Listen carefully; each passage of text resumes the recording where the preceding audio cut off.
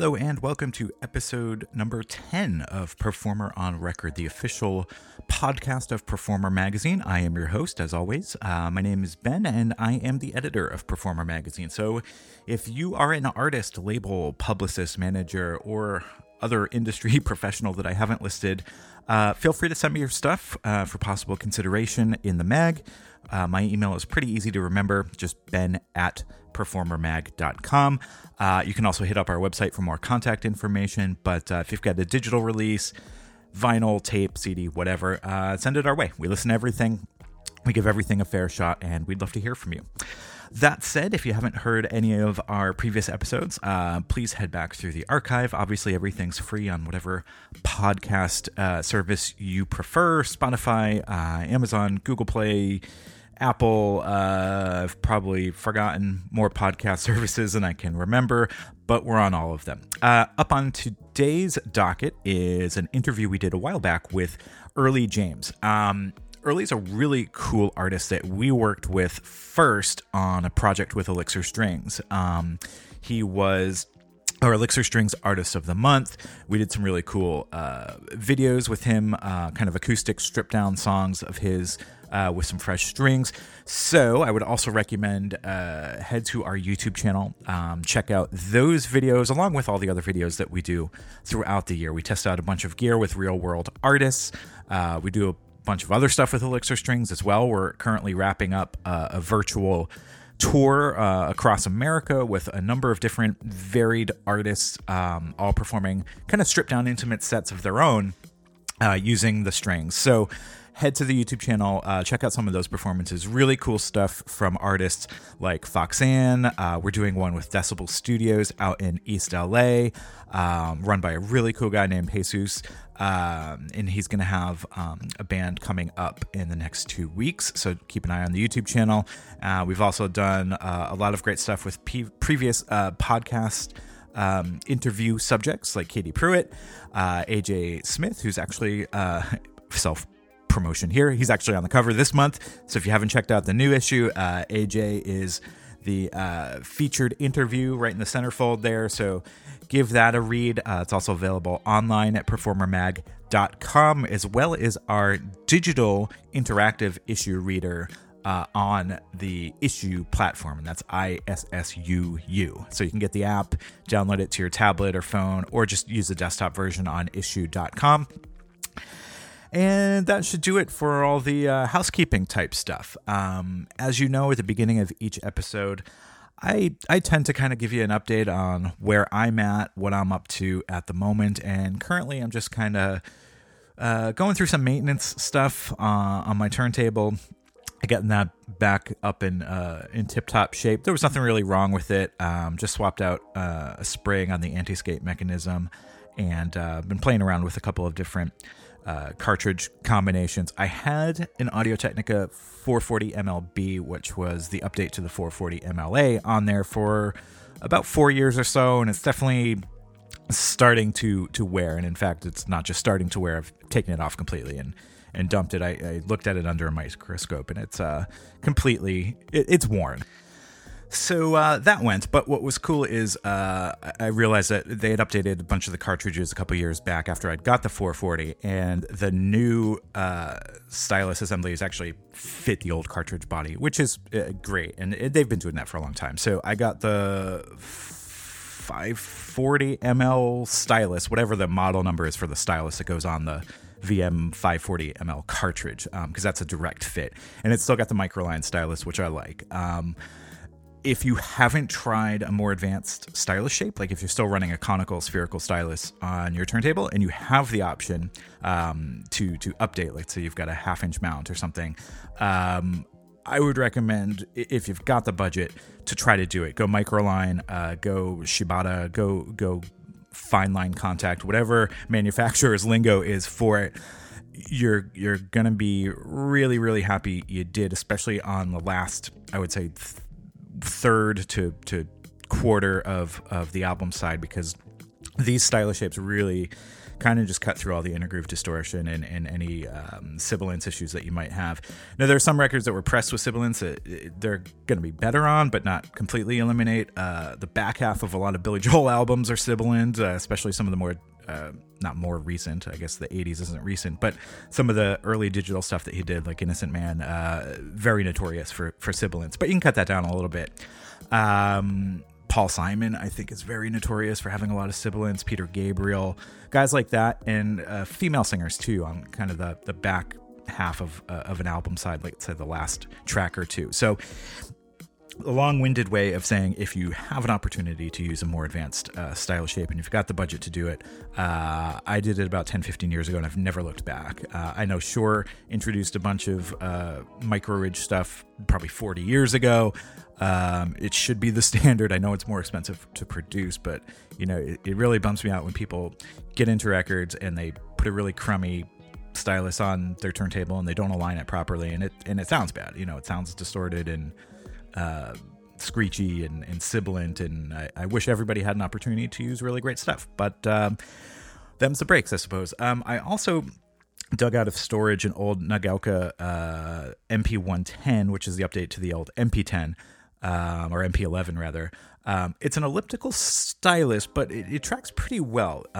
Any records that I've had that are dirty that I've cleaned up and still had skipping problems on, I've thrown the MP110 on it, and it seems to plow through them pretty well.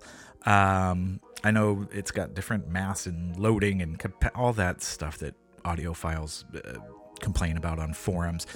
I don't really care as long as it plays well and sounds good. And for an elliptical, it does. So anyway, that's my long-winded way of saying I've got a new Microline stylus and backup elliptical for kind of older, worn records. I am very interested in this ultrasonic cleaner that's on Kickstarter. I think just completed its Kickstarter run from a Hong Kong company called Humming Guru. It's like $300 or $400. I have not tested the waters myself with ultrasonic cleaners. I've had my records, some of them cleaned on ultrasonic machines, and the results are frankly stunning. I think much better than I have ever anticipated, especially with really old, dirty records that were really tough to clean manually, still had a lot of pops and crackles and stuff that is so far out of print that it's never going to come back, like old jazz records that just don't appeal to anybody but me maybe anymore. Stuff that you're just not going to find digitally or streaming.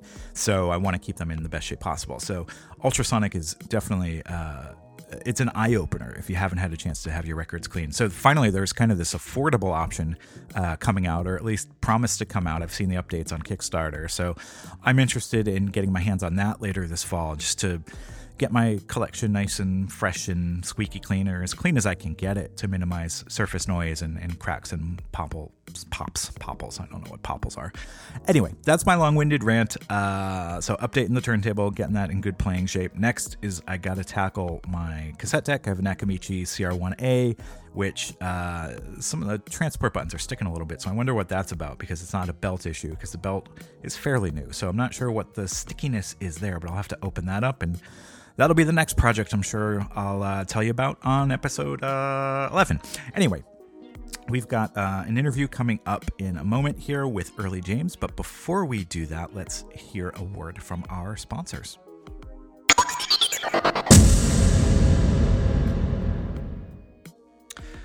Before we jump into that interview, I do want to thank our premier sponsor, Elixir Strings, for sponsoring this podcast and each and every episode of Performer on Record. Elixir is the only string that we use here at Performer, because their protective coating keeps our guitar and bass strings full of life better than any other brand we'd have ever tried.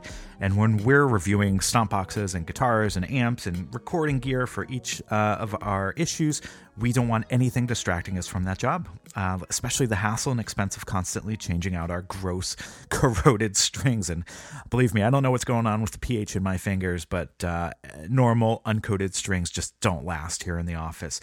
And we don't want anything getting in the way of you making your music either. So say goodbye to the gross corrosion and dirt and sweat and oil buildup and use Elixir Strings. Trust us, their proprietary featherweight coating acts as a really great barrier against tone-killing buildup on your guitar strings, allowing you to get lost in your music.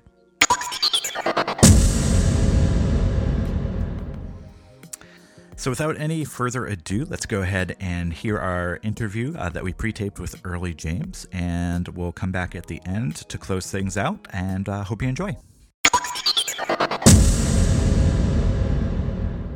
So thanks for hopping on with us here. What I would like to do is first try to cover your background as a musician, and then really get into kind of the nuts and bolts of your creative process. I'd love to learn more about your songwriting, your guitar playing, how you approach recording music and performing live, and all that sort of stuff, if that's cool. Yeah. For sure. Excellent. So let's take it back to the beginning. I know you are originally from Alabama. Is that correct? Yeah. Cool. So what were maybe some of your first musical experiences? I think like early on, my mom was a huge fan of the Eagles, so she would always have that like Hell Freezes Over DVD on when she was like cleaning the house, and I remember I think that's the first song that I like knew the lyrics to was Take It Easy. I would like sing that to people in the grocery store, she claims, and not really get the lyrics right. Like, just, well, I'm headed down the road. Like, I would just make up my own lyrics and just keep that first verse going forever. But, I'm going to let you in on a little secret. I think when the Eagles were performing in their heyday, they probably made up a lot of the lyrics on stage too. Yeah. So.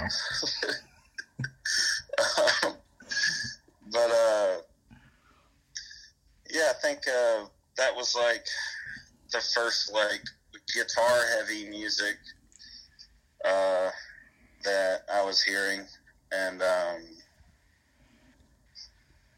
guess I always say like I think you live a pretty good while before you realize what good music is. You just kind of accept what you hear on the radio is just like, oh, that's music. Yeah. And then you finally, like, I guess the first artist I heard that I was like, oh, this is the stuff that is aimed at me. It was like Hank Williams Sr. Oh, okay. I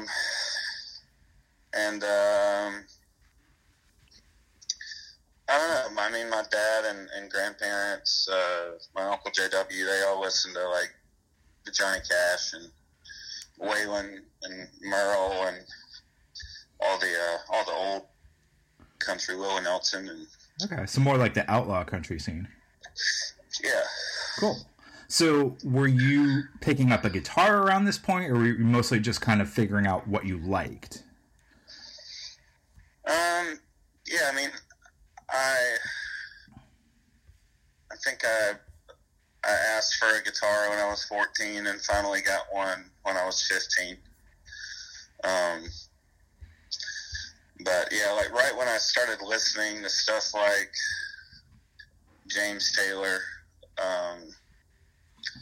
and Jimi Hendrix, and I mean, even, you know, like my sister was a huge John Mayer fan, and I kind of thought he was pop music until I heard him play guitar, so I latched onto him, which when I was young, cool. First started playing, and that kind of, I was like, oh, this guy, when he plays guitar, sounds like Jimi Hendrix, and then especially in his trio stuff. His trio work is really good. It probably worked backwards. I was like, man, Jimi Hendrix sounds like John Mayer. Like, and then finally did the research. Oh, man, you're making me feel old. Well, man, John Mayer's old. The first album came out in like 2000. Oh, like, don't say that. Don't say if John Mayer's old. That makes me old. This is 2001, I believe. Yeah, so that's not old.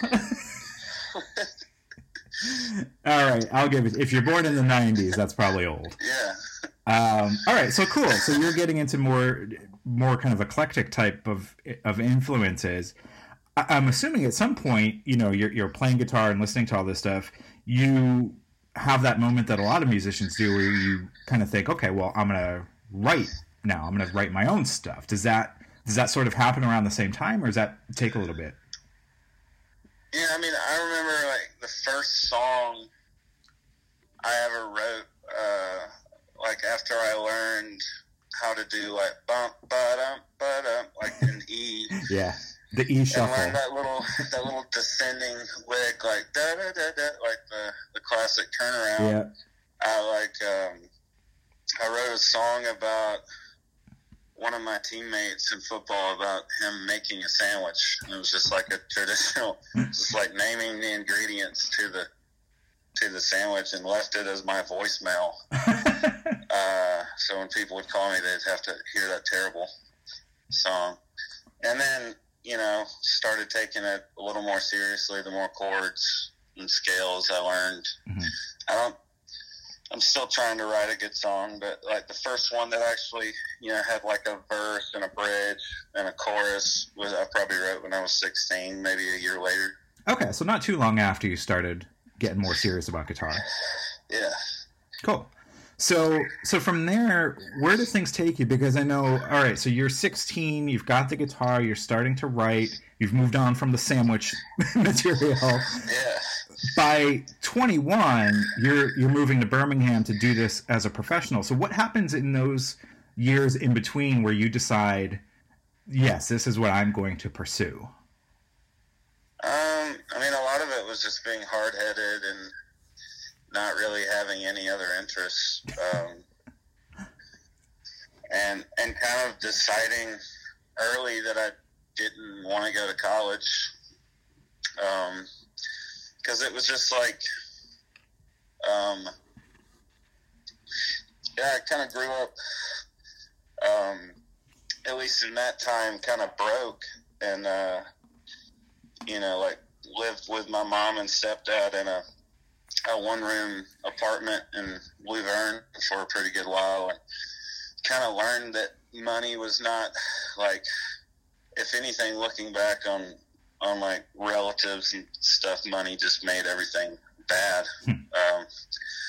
So I think once I like figured out I could like just get a retail job and play gigs and support myself and not have any debt, yeah. I was like, this is, if I just keep doing this, what's the worst that could happen? I just support myself. Like, hopefully, something happens with that. And when I was in Luverne, there weren't very many gigs to play in like Troy and the surrounding area. It's not really a very culturally diverse town by any means. Yeah. Not a lot of venues or my sister had moved to Birmingham, and she just kind of said, you can come up here and live with me, and like she got me I guess arts, and at least more so than anything in Troy or Luverne. So just I'm just trying to place things. So geographically, how far away is Birmingham from, say, Troy or Luverne, where you were previously? 2.5, 3 hours. Okay, so it's a fair amount of distance away. Yeah, but like not so far that it still feels like Alabama. So that's Did you ever have a desire to leave Alabama? Because I know most people, at least in that part of the country, the traditional route is, okay, I'm going to go be a professional. I go to Nashville, right? Yeah. I don't know. I definitely got offers, or like was told I should move to Nashville and get a day job and stop playing 5 gigs. Well, this sounds strange now in this time to be like, I was playing 6 days a week, and didn't have to get a day job. So I was just playing music, and they were like, you need to stop oversaturating. And then I just like the record deal happened with Easy Eye. So I was like, why would you go to Nashville now? Like the whole point of moving to Nashville, and kind of dealing with the weird, I guess, necessary evils of that town. Yeah. Is to get a record deal. Nashville's an interesting place to try to break. It's a great place in its own right, but I like visiting Nashville. I can understand that. So at some point you do get the break, even where you are, and you get the record deal and everything. Now that comes by way of Dan from the Black Keys. So maybe can you tell us a little bit about how that actually happened? Yeah, and I was equally obsessed with him, like, and all that kind of, the White Stripes, any kind of resurgence that brought me back to blues and roots music, following those. But long story short, my old roommate had moved to Nashville to pursue music, and he ran into his also our roommate's friend from high school, Katie Pruitt, and he they were sharing shows together, I think at the Basement, and her manager at the time, Clay Bradley, Ryan Saab, my old roommate, just showed Clay a YouTube video of me, and he had to meet Dan because he was representing Kendall Marvel, who also put out a record through Easy Eye. So he was already in the building and had a meeting with Dan, and while he was there, he just showed him the YouTube video, and Dan, I think, I didn't even know Clay at the time. I'd never met him in person. Yeah. And I think I'd met him one time, and he was like, "Hey, can you meet me at Dan Auerbach's studio?" And I was like, "Cool, yeah, sure." Sounded like a trap or something, but I thought they were gonna harvest my organs. But well, thankfully they didn't cut you up in a bathtub and steal your kidneys or something. Yeah. But yeah, that's kind of how it happened. It was just, I mean. So did Dan end up producing that record or just putting it out through the label? Yeah, he produced it. Okay, cool. I'd love to learn what that was like, what the studio sessions were like. Oh man, it was super organic and not a lot of talk of direction or thing. And he gets, his recording crew that he brings in as session players are just insanely experienced people that, I had to pinch myself. I've got all there's too many names, but I mean, it ranges from Russ Ball to Paul Franklin to Mike Rojas, all these guys who, played with Elvis.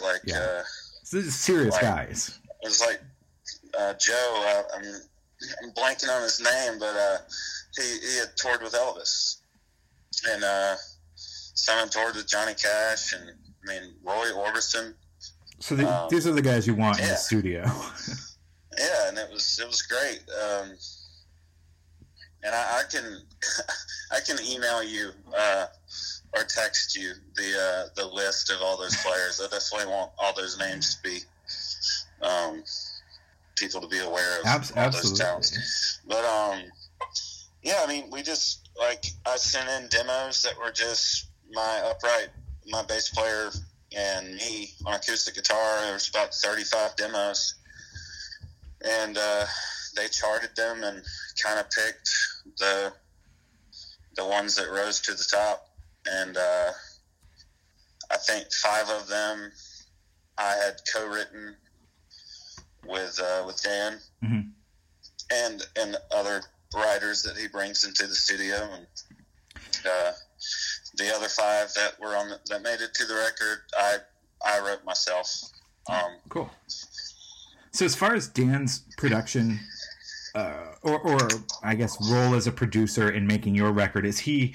Because it sounds like he's more involved in the kind of gathering the personnel and working on arrangements and stuff. Is he also kind of behind the board working faders, or do you have someone else doing that? I'm just trying to picture how the sessions are going, because that stuff to me is fascinating, how it all works. Yeah, Dan played a little bit of guitar, okay. and but yeah, he was behind the board a lot with Alan. I'm so bad at last names.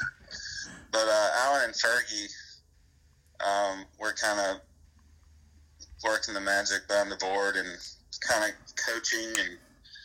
And once we got the live take,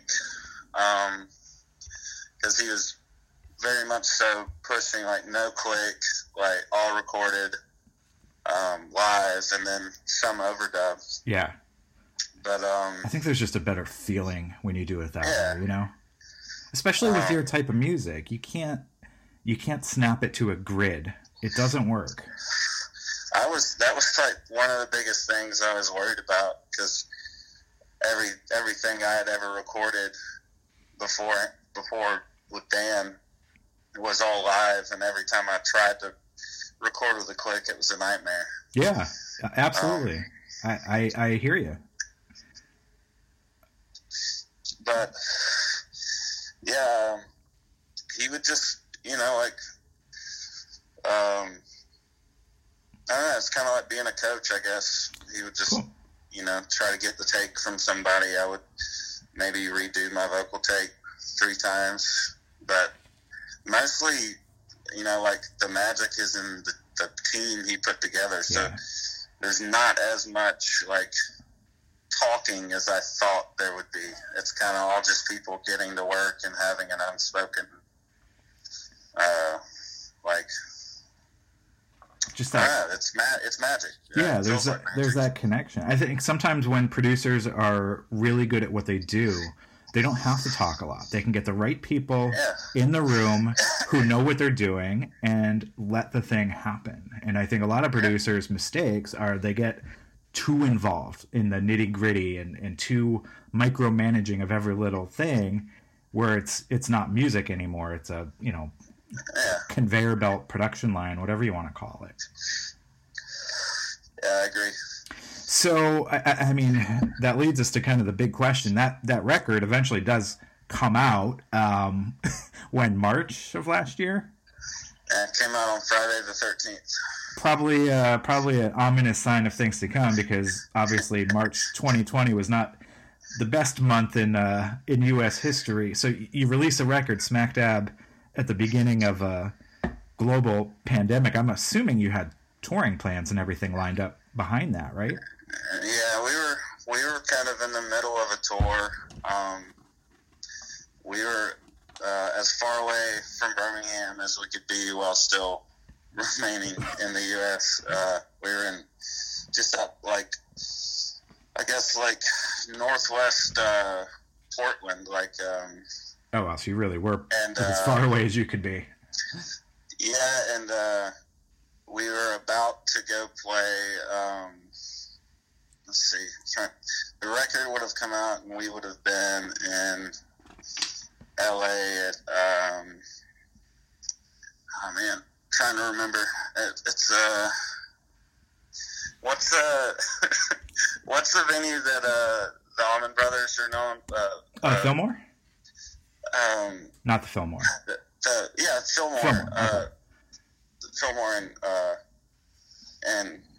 in LA. So we were gonna play there, which with the Long Bellow, and that would have been great. But they sent us home because everything got canceled, but everybody was in the same boat. So tried not to get too disheartened. But it was a long 3-day drive. Yeah. Back to Birmingham.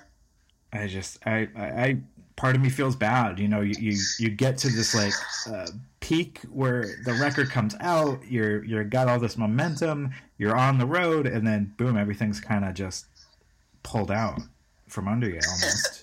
It's kind of funny because like the few dates we have done, like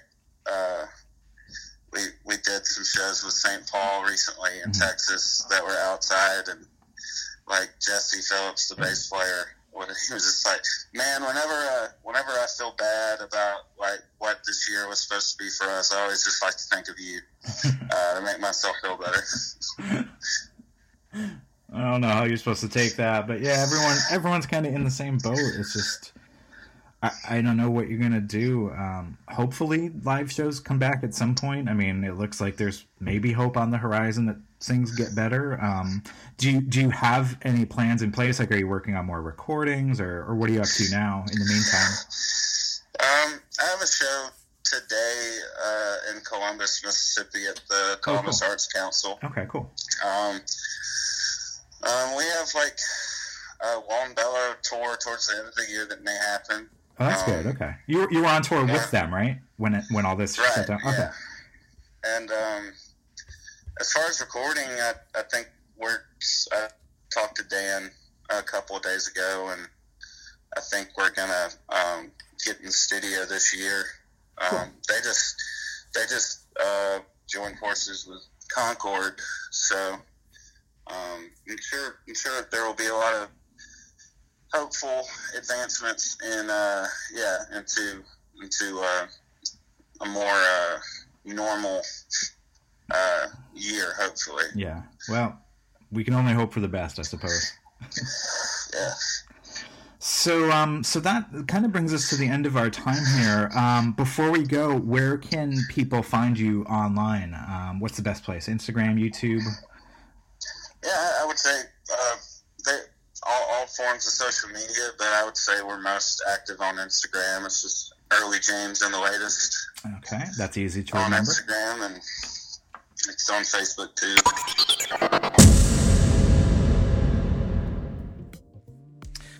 All right, so I hope you enjoyed our conversation with Early James. Like I mentioned at the top of the show, head on over to the YouTube channel for Performer Magazine. Check out some of the videos that he did for us, some intimate live performances with Elixir Strings.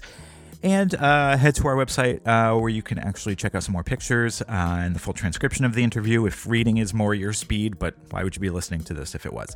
Anyway, head to performermag.com for more on everything that we do. Head to our Instagram, Facebook, Twitter, all of the things. If you've got social media in any abstract form, I'm sure we're there in some way, shape, or form. So anyway, that'll do it for us. Stay tuned for episode 11. And if you have any questions, just hit me up, ben@performermag.com or @performermag on Twitter, or DM us on Instagram. However you choose to communicate is A-OK in our books. So see you next time. Stay well.